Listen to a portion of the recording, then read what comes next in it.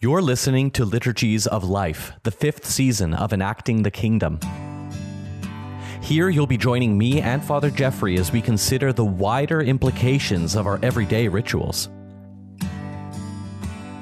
From shopping to social media to sports and to the so-called work-life balance, let's explore how the mundane aspects of our daily existence truly become liturgies of life.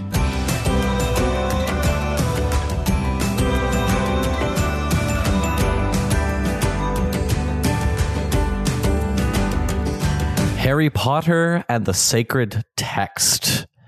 Well, this is a podcast which you could go listen to. I mean, please finish our episode first. Or if you don't want to, you don't have to either. But there is a podcast, Father Jeffrey, called Harry Potter and the Sacred Text. And I thought it would be worth taking that podcast and that concept as a jumping off point to a discussion about engaging with literature, books. All of our listeners, you, Father Jeffrey, me, all of our listeners, I'm sure we've had a book or books that have really affected our life. And I'll give a little background on this podcast called Harry Potter and the Sacred Text. It's a podcast which explores the Harry Potter books in a sacred way. And what I mean by that is that they read it in a devotional way, in the same way that you might do a Bible study or Lectio Divina, which is a type of reading of the scriptures in a prayerful way. So they'll do that, but not with the Bible. They'll do that with Harry Potter. And they'll take concepts and meditate on them in this podcast. And I'm on the website here, and the subtitle here is "Reading Fiction Doesn't Help Us Escape the World. It Helps Us Live in It." Which, Father Jeffrey, that sort of reminds me of kind of the thesis of this podcast, which is we rehearse in liturgy what we're supposed to be doing in life, right? Liturgy is not an escape from the world, but it is a rehearsing of how to actually engage in the world, right? Reading fiction doesn't help us escape the world. It helps us live in it. And that's clearly the thesis of the Harry Potter and the Sacred Text podcast.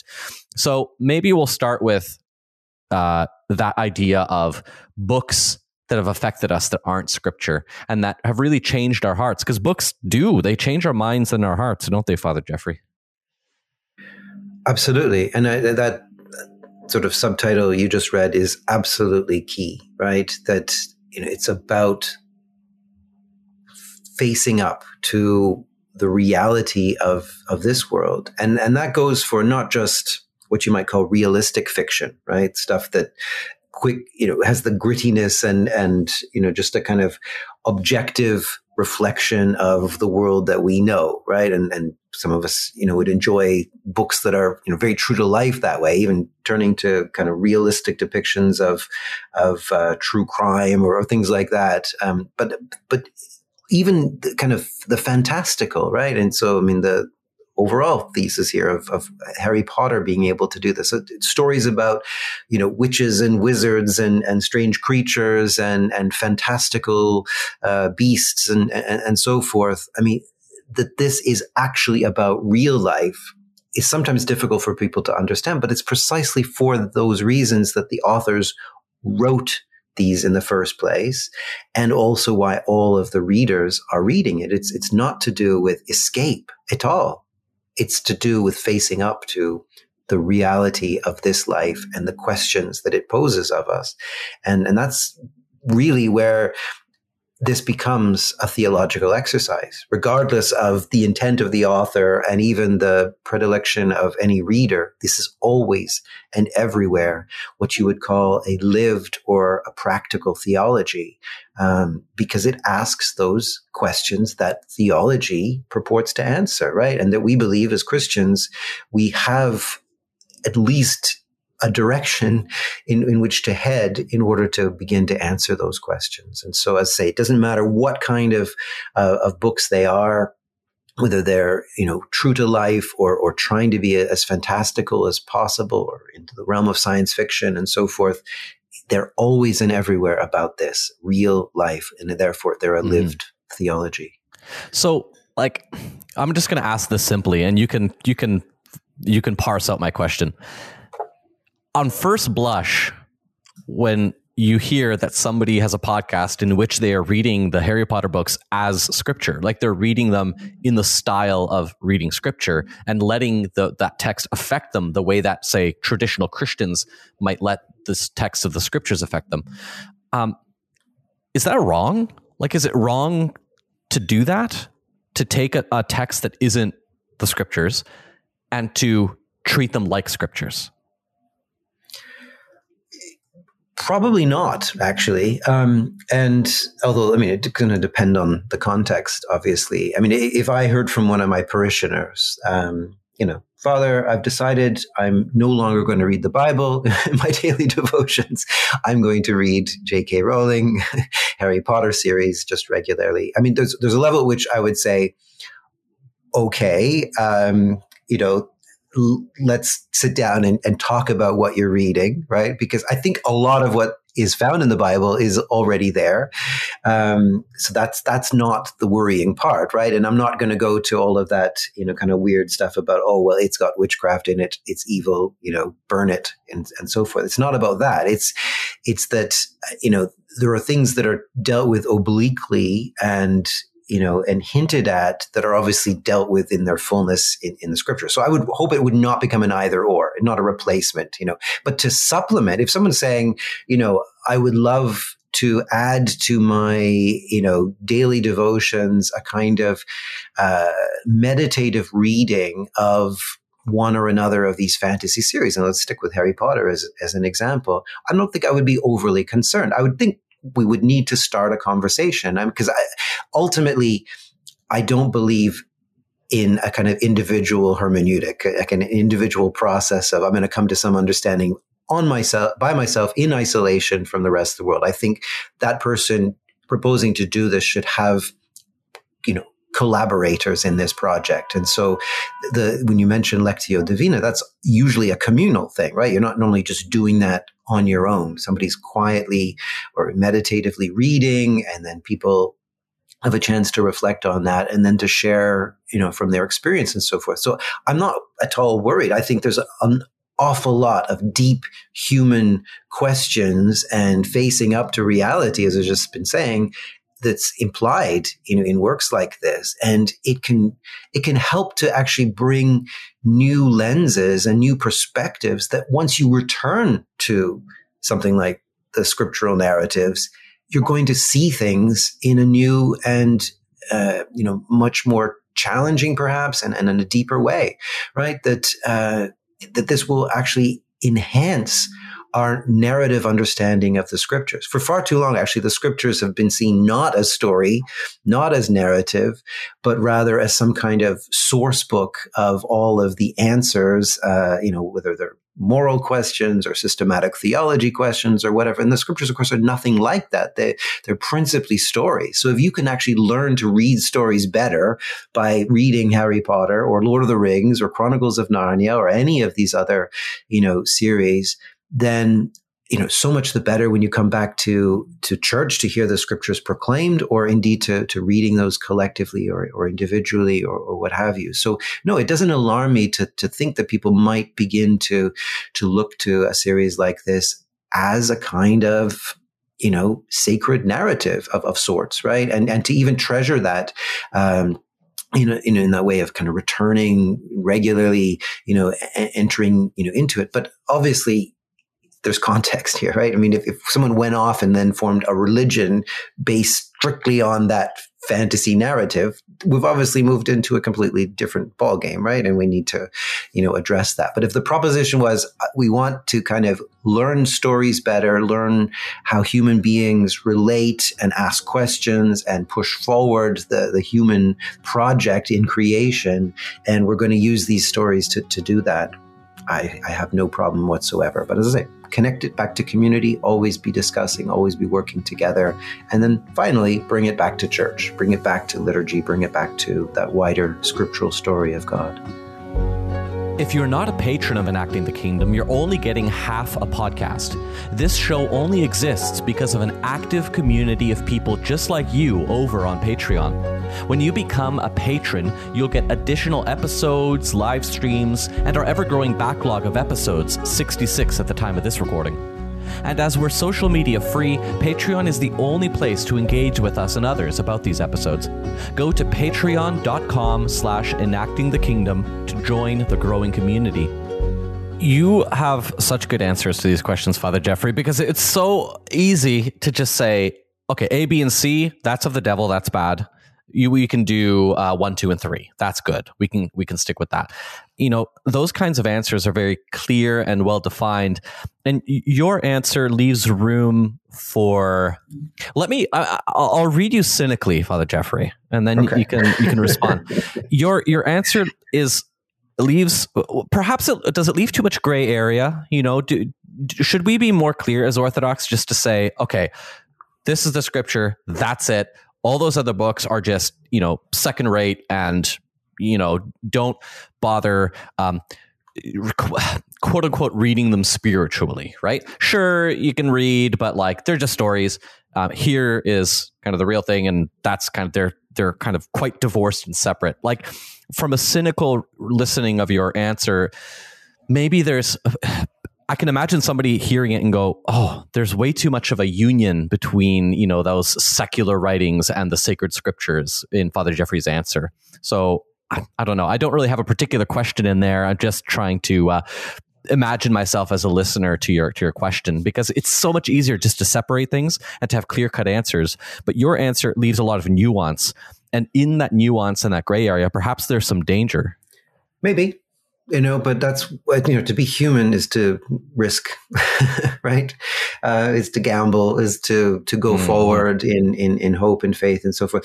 But, you know, I'm also being very pragmatic, I suppose. I mean, let's take the case of, you know, young people, adolescents even, who, you know, might have been drawn. I mean, I suppose it's waned a little bit in popularity, but I remember there was that time when, you know, when for the first time ever, almost, you know, children and adolescents would be queuing up outside bookstores at midnight because the new book was coming out, right? And they were following this Harry Potter series, you know, so avidly and so forth. And they weren't doing that at churches, right? So to make it an either or thing is to propose something that's not even a question, you know. The church will lose.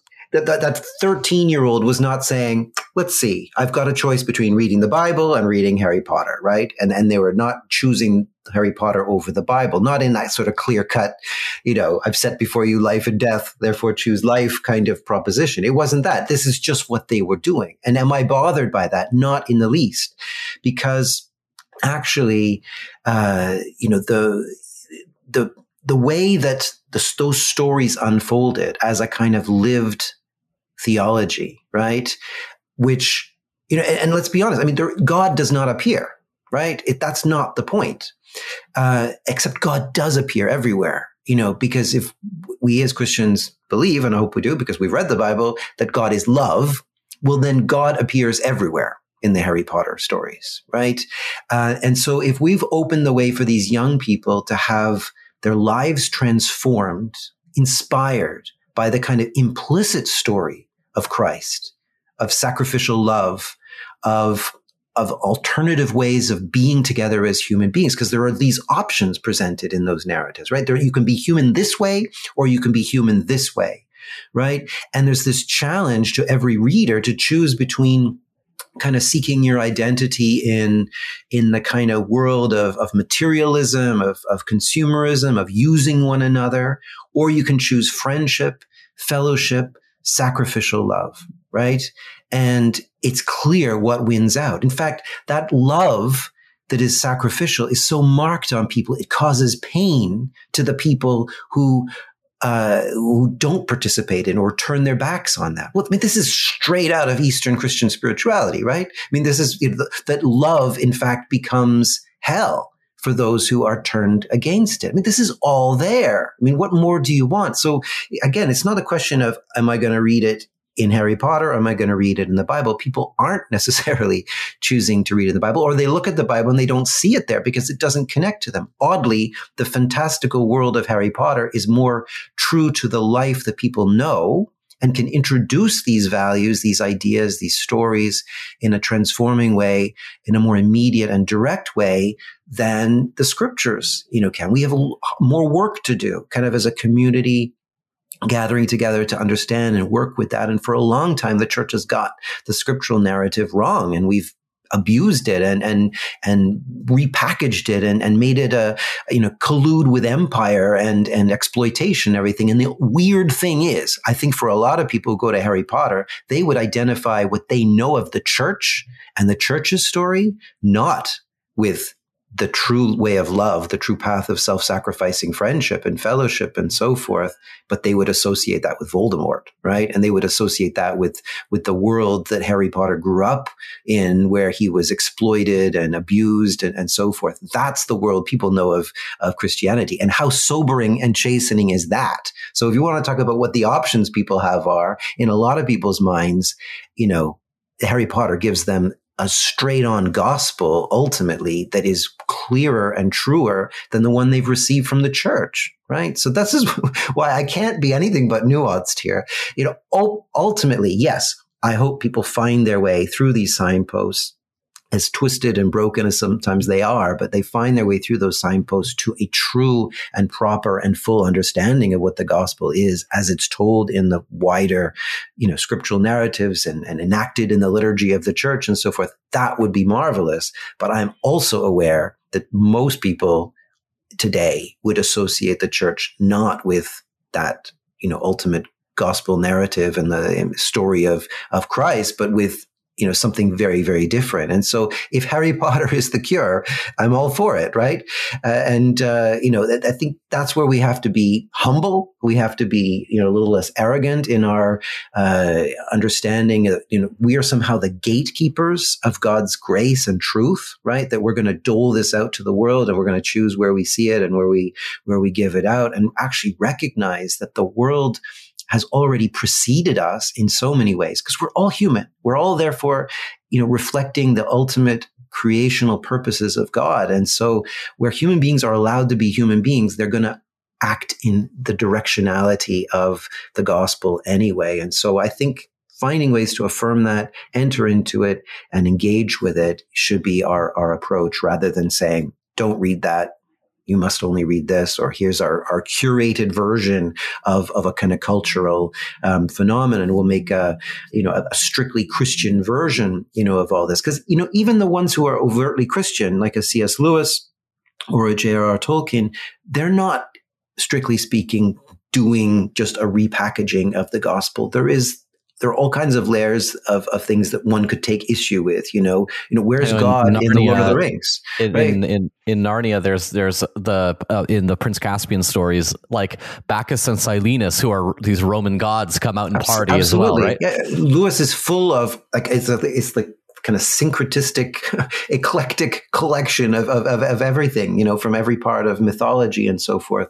Tolkien didn't really like his approach, they had a bit of a dispute, but in his version, there isn't like an explicit religion or, religious ritual as such. There isn't prayer. I mean, you can push a few things in maybe to understand in that direction. Unless you go and read something like the Silmarillion, you don't really understand, the kind of wider mythology and theology of Middle Earth and so forth, but yet it's just charged with the Christian gospel, as is Lewis, as is ultimately Harry Potter, right? And although of the three, you could say J.K. Rowling maybe is less intentional about that. And yet, was she?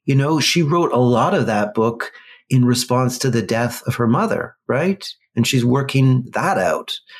And that's a fundamental human experience, right? That she had, growing up, and, to come to terms with that, to come to terms with what it was to be loved by somebody who was no longer there. How do we connect with people that are from our families that we've lost? How do we live up to expectations of love and sacrifice and so forth? But that is the gospel, right? So I don't. That's the basis or backstory to my nuance, Father Yuri. Yeah, no, I'm glad I pushed you a little bit, because that I mean, that's really helpful and really essential to this entire Liturgies of Life series. And, the metaphor that I was thinking about when you were saying that is when it comes to us as Orthodox Christians engaging with culture, right? It's not that we have sort of one thing here and an equal and opposite thing here, right? That two kind of powers fighting each other. It's more like those nesting dolls where there's a smaller one that's in a bigger one, that's in a bigger one, that's in a bigger one, that's in a bigger one. And what I think our job, if I'm hearing you correctly, Father Jeffrey, and you can let me know, is our job as Orthodox Christians is to engage with the culture. Let's say in our context, the Harry Potter stories or any novels. Like we're using Harry Potter as an example here, but for you, the listener, what's that novel or that series that has really affected you in your life? It's not about saying, okay, this is sort of in opposition to the church. No, it's not that. It's saying, what's the proper context of this smaller story in that bigger story, which is ultimately the gospel.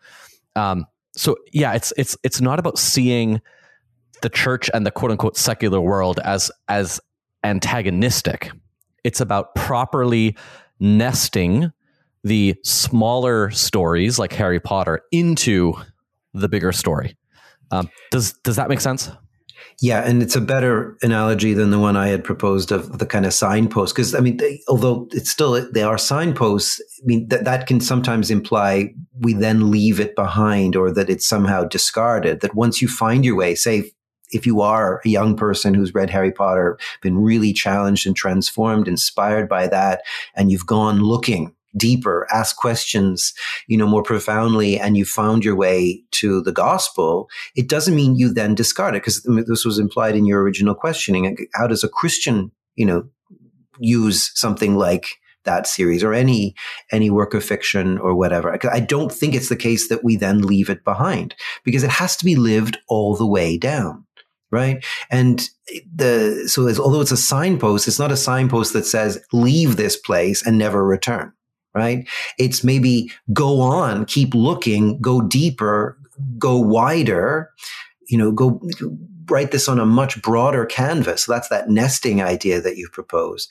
But take this with you, or at least come back to it and return here with a greater understanding of what this is all about, so that having encountered the gospel, you can go back to, Harry Potter series and now see it everywhere and now see it more deeply. I think that the Christian informed reading of that is going to be, even richer than the one that comes with just a kind of open heart and generous, interpretation in the first place, just to kind of see what's there.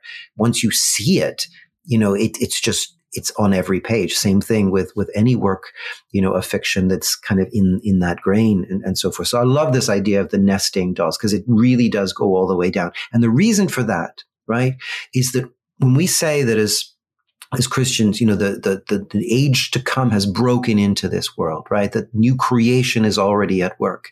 It's not that in setting up this alternative way, this new way, this ultimate way of being human beings and a society as we gather together and live God's future now, that we're setting that up alongside, and then ultimately, this other thing is just going to, be destroyed, or we're going to be whisked away. It's not about that. It's not about, setting up the waiting room for the train that's going to take us away from here. It's about heaven coming to earth and renewing everything here. And so everything in creation gets nested in new creation. That's ultimately the image that we have. It's a transforming, wrapping around, an immersion into that. So baptism, remember, is an entering into something in a complete immersive, sense. And so we're ultimately, I think C.S. Lewis was the one who used this expression, baptizing the imagination, right? And imagination isn't just like one tiny part of our human faculty. Imagination is all, right? Because that's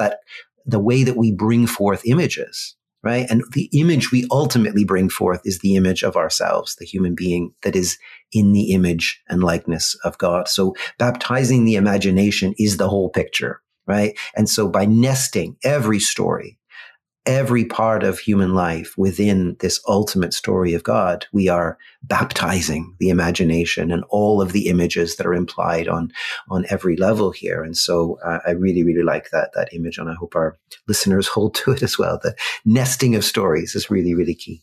Mm-hmm. So let's end this episode with a more practical level there. So how can we begin? The only way I can ask this question is how can we begin to read spiritually, right? Actually, what's very interesting is that the logo for the podcast, Harry Potter and the Sacred Text, it has some pages that are open, and then it has the Harry Potter glasses.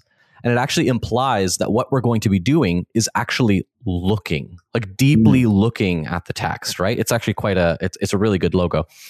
But leaving that aside, whatever book we happen to be reading, that is our fiction that we're enjoying, how can we, even in just the simple enjoyment of reading, do that in a way that maybe orients it towards that bigger story, or read it spiritually? That's the only phrase that's coming to mind, and I hope you know what I mean. Yes, absolutely. And I think the word that really comes to mind when you talk about reading spiritually, I think, is challenge, right? We need to read to be challenged. We need to read as though we are not the finished article. We need to read as though we still have, corrupted lenses over the eyes of our minds and our hearts that need to be taken away, right? That we need to always learn and develop and grow. And that this is this humility that I was talking about earlier. We need to enter into this dialogue with both gospel and culture, and to understand that, there's something we can learn, from this. There's something I can learn in going and reading Harry Potter. There's something I can learn in listening to popular music or watching a film, or indeed meeting anybody, on the street. And ultimately it's like what it says in the Epistle to the Hebrews, right? That the Word of God is powerful, quick, sharper than any two-edged sword, right? This idea that it kind of cuts us. It enters in and it challenges us. It causes us to question the stories that we've been living, right?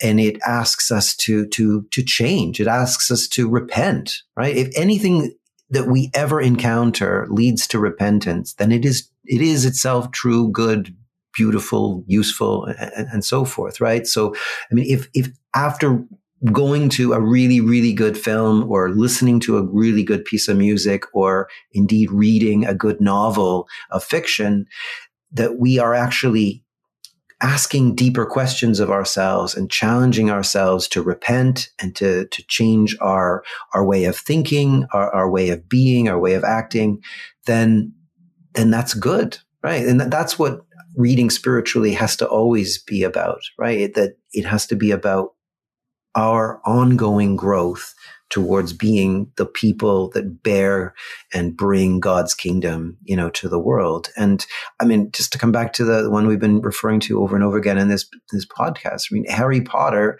does that, right? For those who are open to it, it really challenges the discourse of our world, right? We're entering into this fantastical world, but it actually reflects in a really, really powerful way the early 21st century in our world. And I think that's why people find it as such value, right? Because in a time when, they're not necessarily in the pews in church on a Sunday, the institutional religion has declined. This series of novels has become one of the principal ways in which our corrupted Western democracies, with their consumerist culture or their materialist bent, their abusive colonial, systems, the collusions with power, the systemic racisms and other forms of oppression and so forth. This world needs challenged, and we live in that world. We're formed by that world in ways that we don't even begin to understand. And yet when we read about the choices of the characters through the story in Harry Potter, we're left challenged to go out and expose and challenge those dominant discourses in our own society, those things that fragment and hurt people's identities and bind them to material things, right? And so, and that the discourse that's doing that at the heart of Harry Potter is the gospel, right? It's the Christ-like, self-sacrificing love and joining together to confront power and evil and overcome it. And that's what reading spiritually is all about, is saying we can do something as human beings. We can grow towards what God wants us to be. And these stories can help us to do that. Thanks for listening. I'm Father Yuri Gladio, an Orthodox Christian priest with a lifelong desire to keep learning, and I'm joined on this show by my teacher and friend, Father Jeffrey Reddy. Father Jeffrey is the director of the Orthodox School of Theology at the University of Toronto and holds a doctorate in liturgical theology. Come connect with us on Patreon with any thoughts and follow-ups about this episode. We look forward to seeing you next time.